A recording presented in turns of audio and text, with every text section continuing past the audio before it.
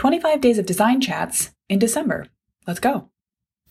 December 24th, taking stock of where you've come in your home remodeling journey this year and where you want to go next.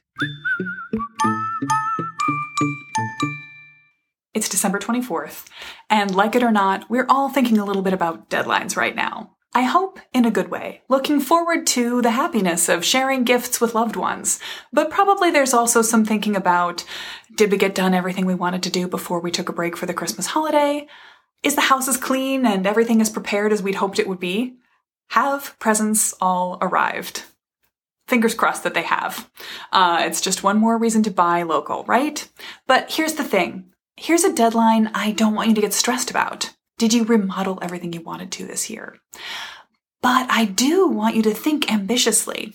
One of the reasons that I love a master plan approach to updating your home is that it allows you to think aggressively, hopefully, optimistically about everything you want to do, and then allows you the leeway, the flexibility to let things take the time that they need to take. If you're doing them yourself, to understand that only some of it will happen now, a little more in the future, and the next year or two are going to be time enough to get to all the things.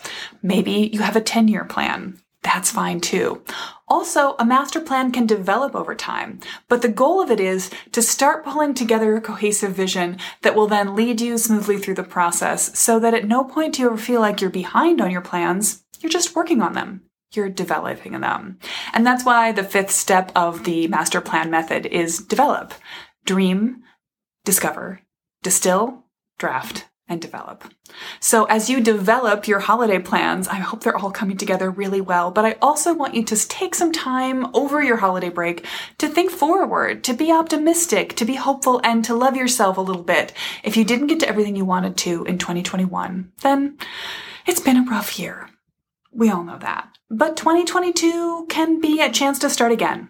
So when you think about deadlines, think about developing your plans. Think about letting yourself have realistic expectations, but still have room for optimism. What are you optimistically looking forward to next year? I'd love to hear what you've got on your design docket, what projects you want to tackle, what things you may have wanted to do this year and have gotten bumped, or new ideas that have just come to you. Share your 2022 plans in the comments. I would love to hear more about them.